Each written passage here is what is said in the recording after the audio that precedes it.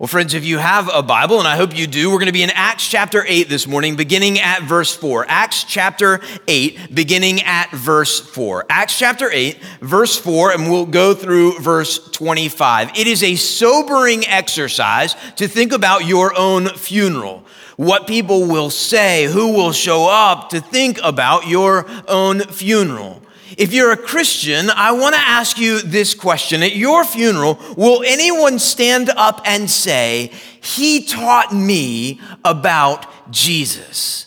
Or "She taught me who Jesus was and what it meant to follow him in all of life"? Will anyone stand up and say, "They taught me about Jesus"? Now, I don't mean that you need to become a full-time evangelist or go into full-time ministry or get on a plane and go to the nations, though God may indeed call some of us to that great purpose. But I mean you need to be intentional. If you're a follower of Jesus, you need to be intentional about making Christ known with your one and only life. You need to be intentional when it comes to teaching people about Jesus. Jesus' last words is recorded in the Gospel of Matthew. He couldn't have been clearer.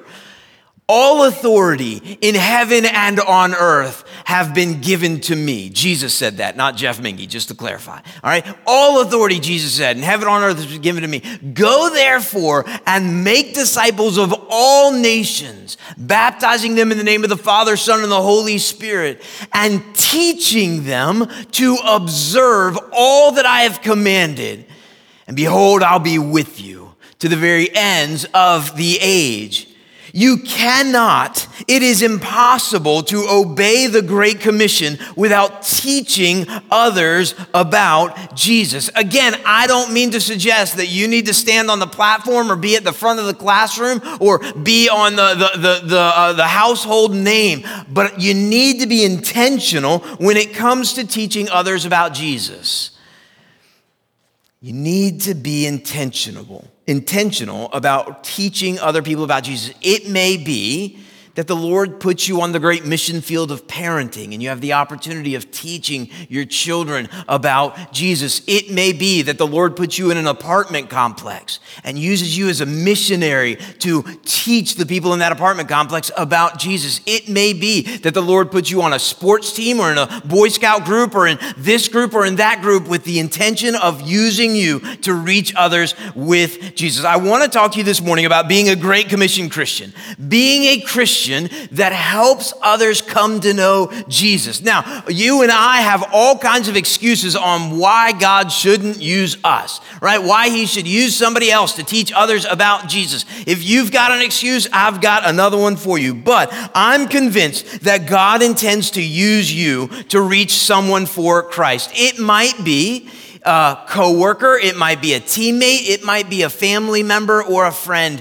I'm convinced that God intends to use you. Not you, the you wish you were, but the you actually are.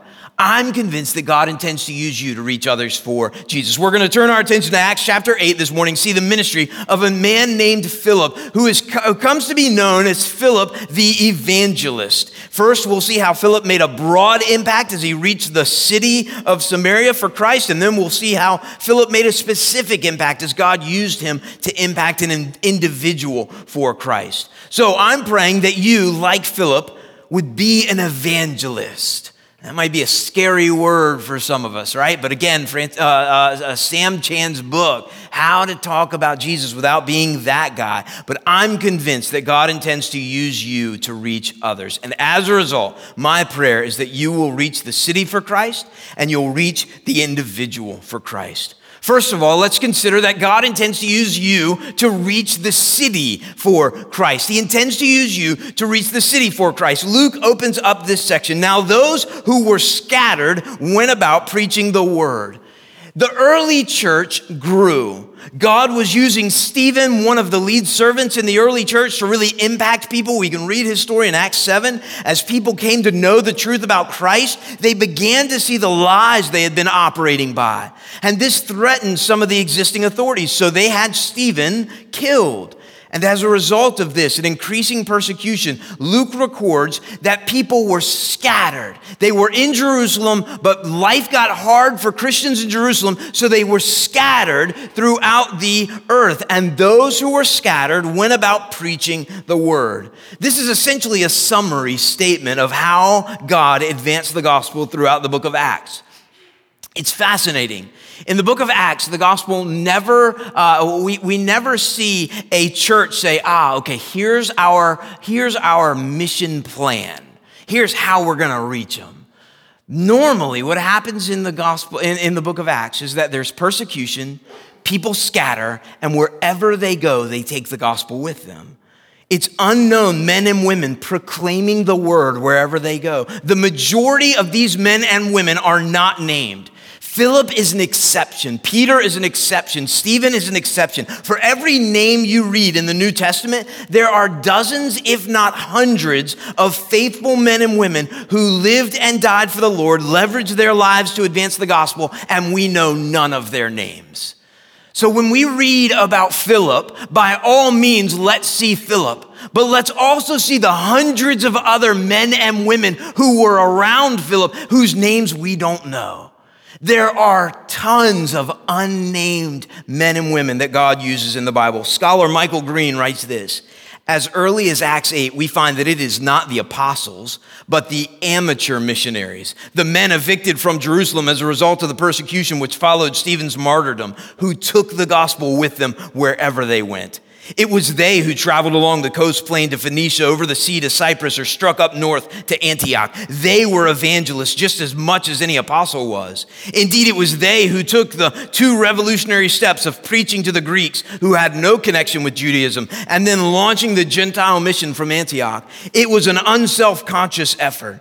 They were scattered from their base in Jerusalem, and they went everywhere spreading the good news which had brought joy, release, and a new life to themselves. Now, this must often have been not formal preaching, but informal chattering to friends and chance acquaintances in homes and wine shops, on walks and around market stalls. They went everywhere gossiping the gospel. They did it naturally, enthusiastically, and with the conviction of those who are not paid to say that sort of thing. Consequently, they were taken seriously, and the movement spread.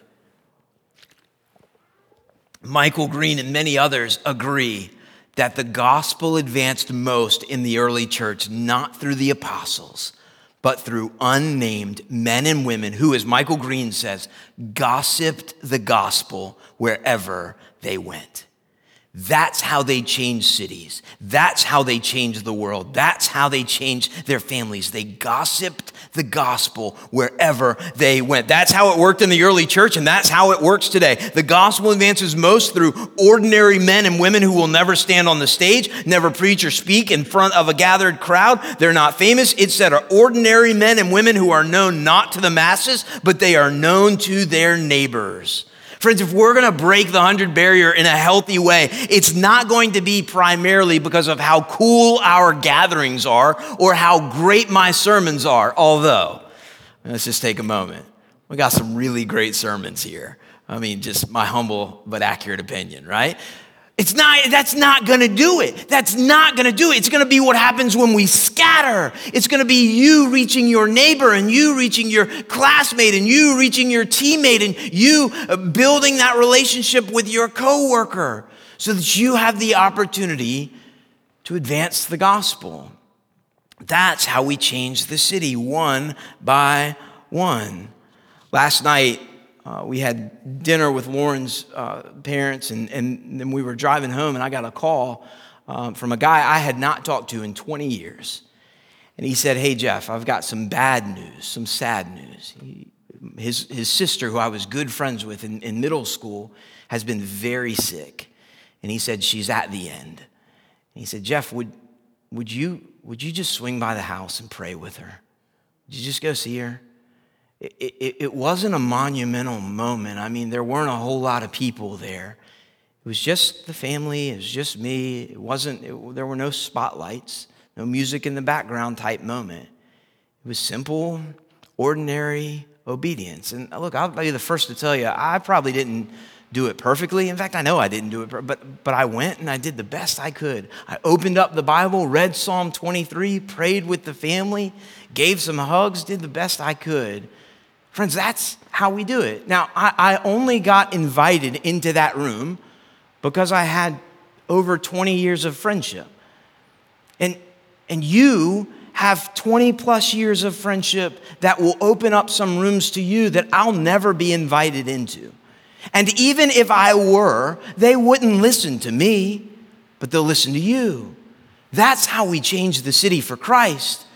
Not in monumental moments, but in regular, ordinary obedience. That's what it looks like for the word to go about scattering. So when you read preaching in verses like Acts chapter 8, verse 4, don't think pulpit ministry. Preaching is a subcategory of word ministry. Sometimes it means heralding, as in a pulpit proclamation, but often Luke uses a variety of phrases to describe word ministry. These phrases include preaching the word, proclaiming Christ, teaching that Jesus is the Christ. So when we think about reaching the city for Christ, think about the word spreading throughout the city. So verse 5, Philip went down to the city of Samaria and proclaimed to them the Christ. Now, why is Samaria important? We're not told specifically why Philip chose Samaria. We don't know what he was thinking when he looked at the map and said, I'm going there. We do know that many Jews would have intentionally chosen not to go to Samaria. There was over 1,000 years of hostility between Jews and Samaritans. We can get a sense of the relationship when Jesus interacts with a Samaritan woman in John 4, and John comments that this was strange because Jews did not associate with Samaritans. John inserts that in. But now Luke wants us to know that the gospel was spreading to Samaria just as Jesus had said it would in Acts chapter 1, verse 8. So let's recognize for a moment that if God intends you to reach others, he just might use you to reach someone that right now you don't even like. But remember this, God's desire to reach someone always usurps your desire to avoid them. God's desire to use you to reach someone always usurps your desire to avoid them. Just ask Jonah. It won't turn out well. Verse 6, and the crowds with one accord in Samaria, the crowds with one accord paid attention to what was being said by Philip when they heard him and saw the signs that he did. For unclean spirits, crying out with a loud voice, came out of many who had them, and many who were paralyzed or lame were healed. Now, notice that the crowds paid attention to what was being said by Philip. Do you think that's true today? Are the crowds paying attention to Christianity? Now, on the one hand, our obedience is not determined by how people respond to our obedience. We are to be obedient to Jesus no matter how people respond. But like Paul, we labor for a response. We're not apathetic to whether people accept or reject Jesus. We're not passive knowing that people without Christ are facing an eternal hell. The statistic I mentioned last week, which I quoted wrong, I stated that 25% of millennials don't know or don't care if God exists. The actual statistic, 43% of millennials stated they either don't know, don't care, or don't believe that God exists, compared to 28% of boomers. That's from Arizona Christian University, a recent study. We know that those aren't just statistics, those are people. So Samaria paid attention to Philip. Do you think that people pay attention to Christianity today? Now, that's really the wrong question. If you're a Christian, the question is this: is anyone paying attention to you? Have you earned the right to speak, as our friends in Young Life often use the phrase? Do people trust you? Do they seek your input on life decisions? Do they want to know how you can help them deal with their guilt or their shame or their fear or their anger? Samaria paid attention to Philip when they heard him and saw the signs that he did. He had made the gospel clear and he had made the gospel visible. Verse 8, so there was much joy in that city. You can imagine what that was like. The word scattering, Philip doing great deeds, making the gospel clear, making the gospel visible, and there's much joy in that city. What if God used you to reach your city or your neighborhood or your street for Christ? What if he used you to begin a Bible study in every home? What if every family represented on your street saw someone get baptized? What if that lonely person 2 doors down from you saw that she could start a prayer ministry and change the neighborhood? What would that look like in 10 years if God used you to change your city for Christ? Well, friends, take the first step. This summer, plan a party. Get to know your neighbors. Be like Sam Chan, 5 o'clock, go out, water your lawn, just see what happens, right? Get to know your neighbors. Another pastor recently told me that he and his wife have fence parties in which they'll invite everyone with whom they share a fence line over for dinner. And they said, it's just a big party. It's nothing fancy, it's just a big party, and we have fun with it. They'll share, everyone they share a fence with, they'll invite to come over for a cookout. Use this summer to reach the city for Christ. Get to know your neighbors, those around you. Friends, is the task of making Jesus Christ known, the task of reaching your city for Christ, is it the main ingredient in your life, or is it a decorative garnish set to the side? Are you reaching your city for Christ? And secondly, reach the individual for Christ. Luke does this often. He'll paint in broad strokes and then he'll focus in to get really narrow, really specific. Verse 9, but there was a man named Simon. We just went from the whole city of Samaria to a man named Simon. Luke pauses the momentum of the narrative to focus in on this story, the story of an individual. So if you're a Christian, hit time out real quick and just ask this question. Can you think of an individual you have impacted for Christ? Can you think of an individual you have impacted for Christ? And who is the individual that the Lord might be saying, hey, I want to use you to reach them. I want to use you to minister to them. I want to use you to get to them. So it was with Philip. Philip reached the city of Samaria and he reached a man named Simon. Now, Luke would have likely heard these stories directly from Philip. Luke stayed with Philip in Acts chapter 21 in Caesarea. You can imagine the Apostle Paul, Luke, and Philip staying up late into the night and trading stories. Philip would have leaned back in his chair and said, oh, man, hold on. Have I told you the story of Simon? Have I told you the story of Simon? Making disciples was never a vague command for Philip. He knew that following Jesus meant reaching people for Jesus. And so he displays this from the earliest moments of his following Jesus. John records in John chapter 1, the next day Jesus decided to go to Galilee. He found Philip and said to him, follow me. So Philip's first moment of following Jesus. Now Philip was from Bethsaida, the city of Andrew and Peter. Philip found Nathanael and said to him, we have found him of whom Moses in the law and also the prophets wrote, Jesus of Nazareth, the son of Joseph. Nathanael said to him, can anything good come out of Nazareth? And Philip said to him, come and see. John chapter 1, Jesus says to Philip, you follow me. Jesus found Philip and immediately Philip finds Nathanael.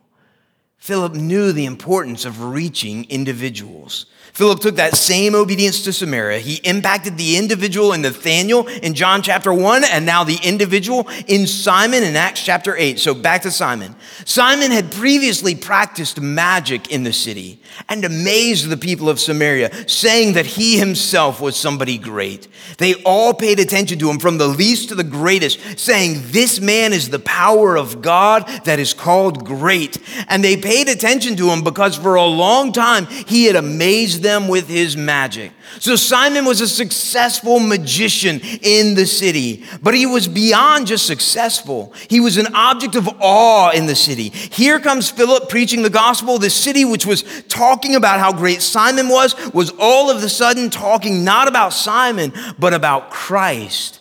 Friends, the gospel will confront claims to greatness in our culture. If your definition of success is look at me, then you will always consider the gospel, which calls us to look to Christ, as a threat to your worth. We are called to be backup singers, not the main star. Simon is an illustration of pride. If you're going to reach individuals for Christ, you're going to be dealing with prideful people. You can probably think of a couple right now. Don't look at them, all right? At least not on purpose. Don't point. If you're going to reach prideful people, that's how it goes. So what happened? Verse 12. Now, but when they believed Philip as he preached good news about the kingdom of God in the name of Jesus Christ, they were baptized, both men and women. Even Simon himself believed. And after being baptized, he continued with Philip, and seeing signs and great miracles performed, he was amazed. So they heard Philip preach the good news about the kingdom of God, the name of Christ. They believed, and they were baptized, men and women. They had been paying attention to Simon, and they had been amazed by him. Now they're paying attention to Philip. They're amazed by Jesus. They're believing his preaching about Jesus and getting baptized to show that they belong to Jesus. Again, imagine if that happened on your street. Imagine if whatever it was that has their affections right now was replaced by a love for Christ.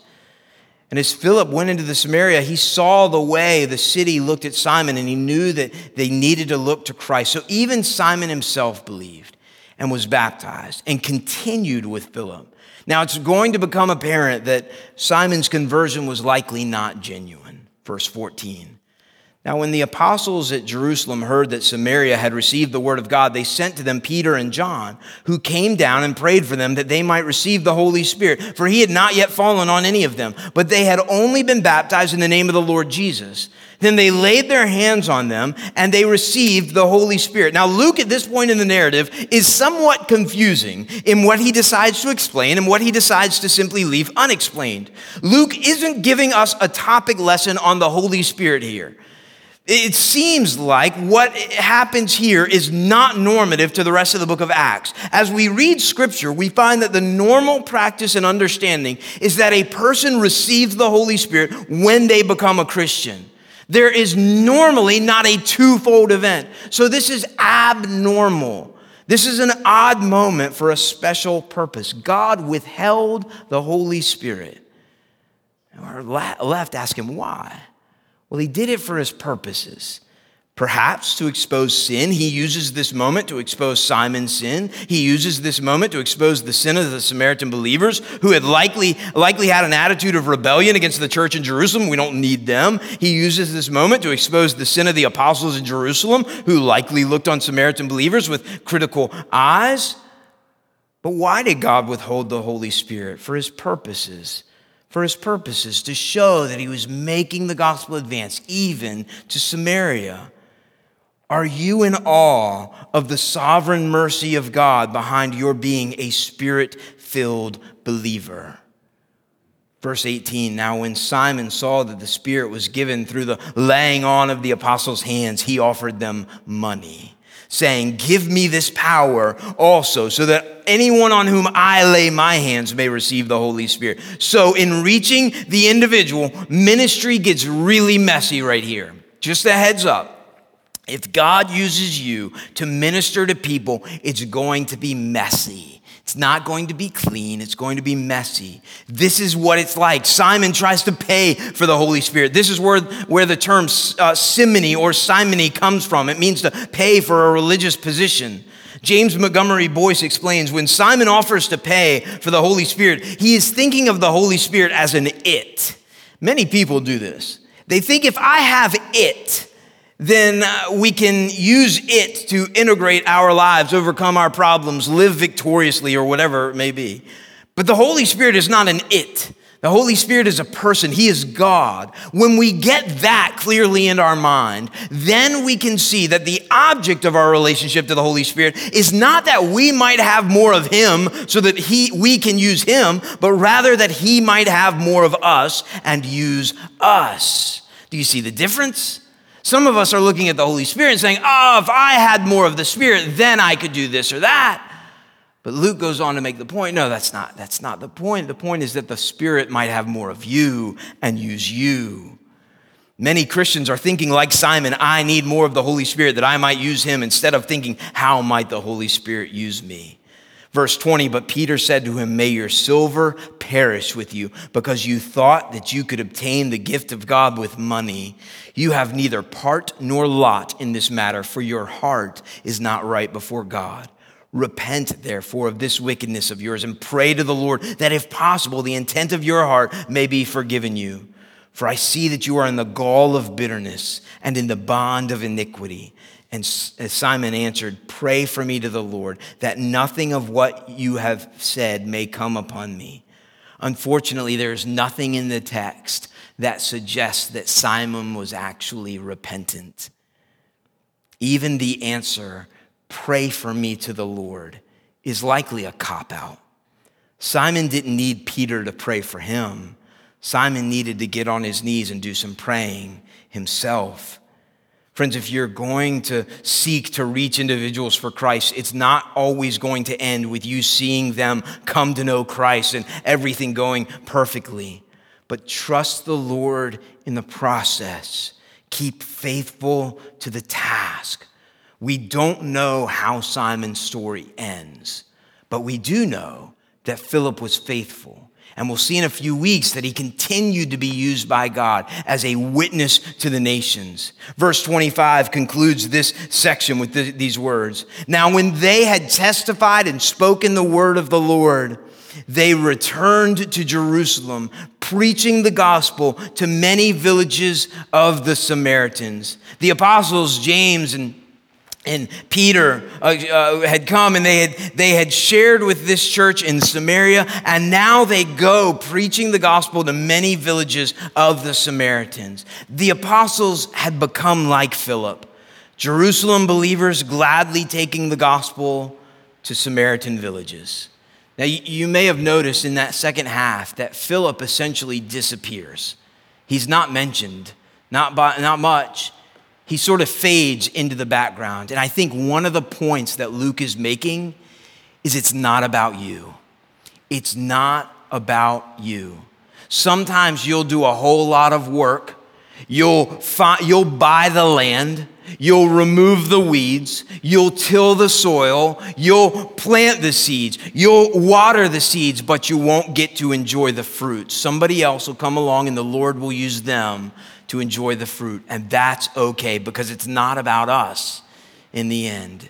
It's all about Jesus. It's not what we can do with him. It's what he can do with us. He reminds us that he is not dependent on our greatness, but he uses us to make much of himself in all of life. If you're a believer, I want to encourage you to grab the communion cup that's in the pew in front of you.